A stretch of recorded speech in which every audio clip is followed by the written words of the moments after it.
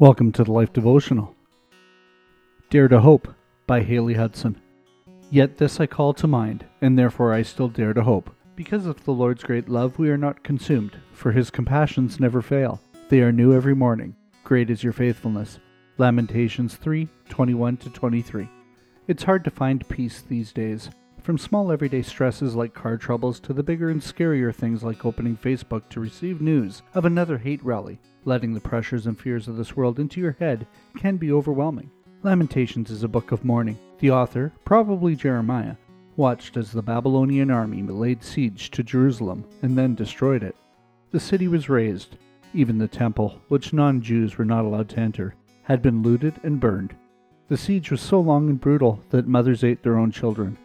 With the city left in ruins, it seemed there was nothing left to do but weep. Jerusalem had been destroyed, burned down, even in its most holy places.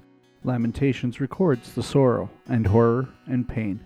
Lamentations, however, is not solely a book of mourning. Lamentations is also a book of hope. You see, after the author speaks of his grief, he brings a new message, a message of the Lord's great love, compassion, and mercy. Through all the grief and pain and mourning, through a desperate attempt to make sense of a world gone mad, the author of Lamentations arrives at this conclusion. We can still audaciously dare to hope because of the Lord's great love. Even in this stressful and scary world, we will not be consumed. Our Lord's compassions never fail. As Lamentations tells us, they are new every morning, and great is his faithfulness. A prayer for today. Lord, help me remember and trust in your faithfulness. As I dare to hope, audacious in the eyes of the world, let others see my faith and desire to know the source of the hope I display. Amen. Go deeper. Write out a list of the ways that the Lord has been faithful to you in the past.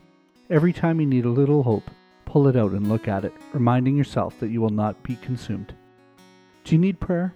Come see us at thelife.com/prayer.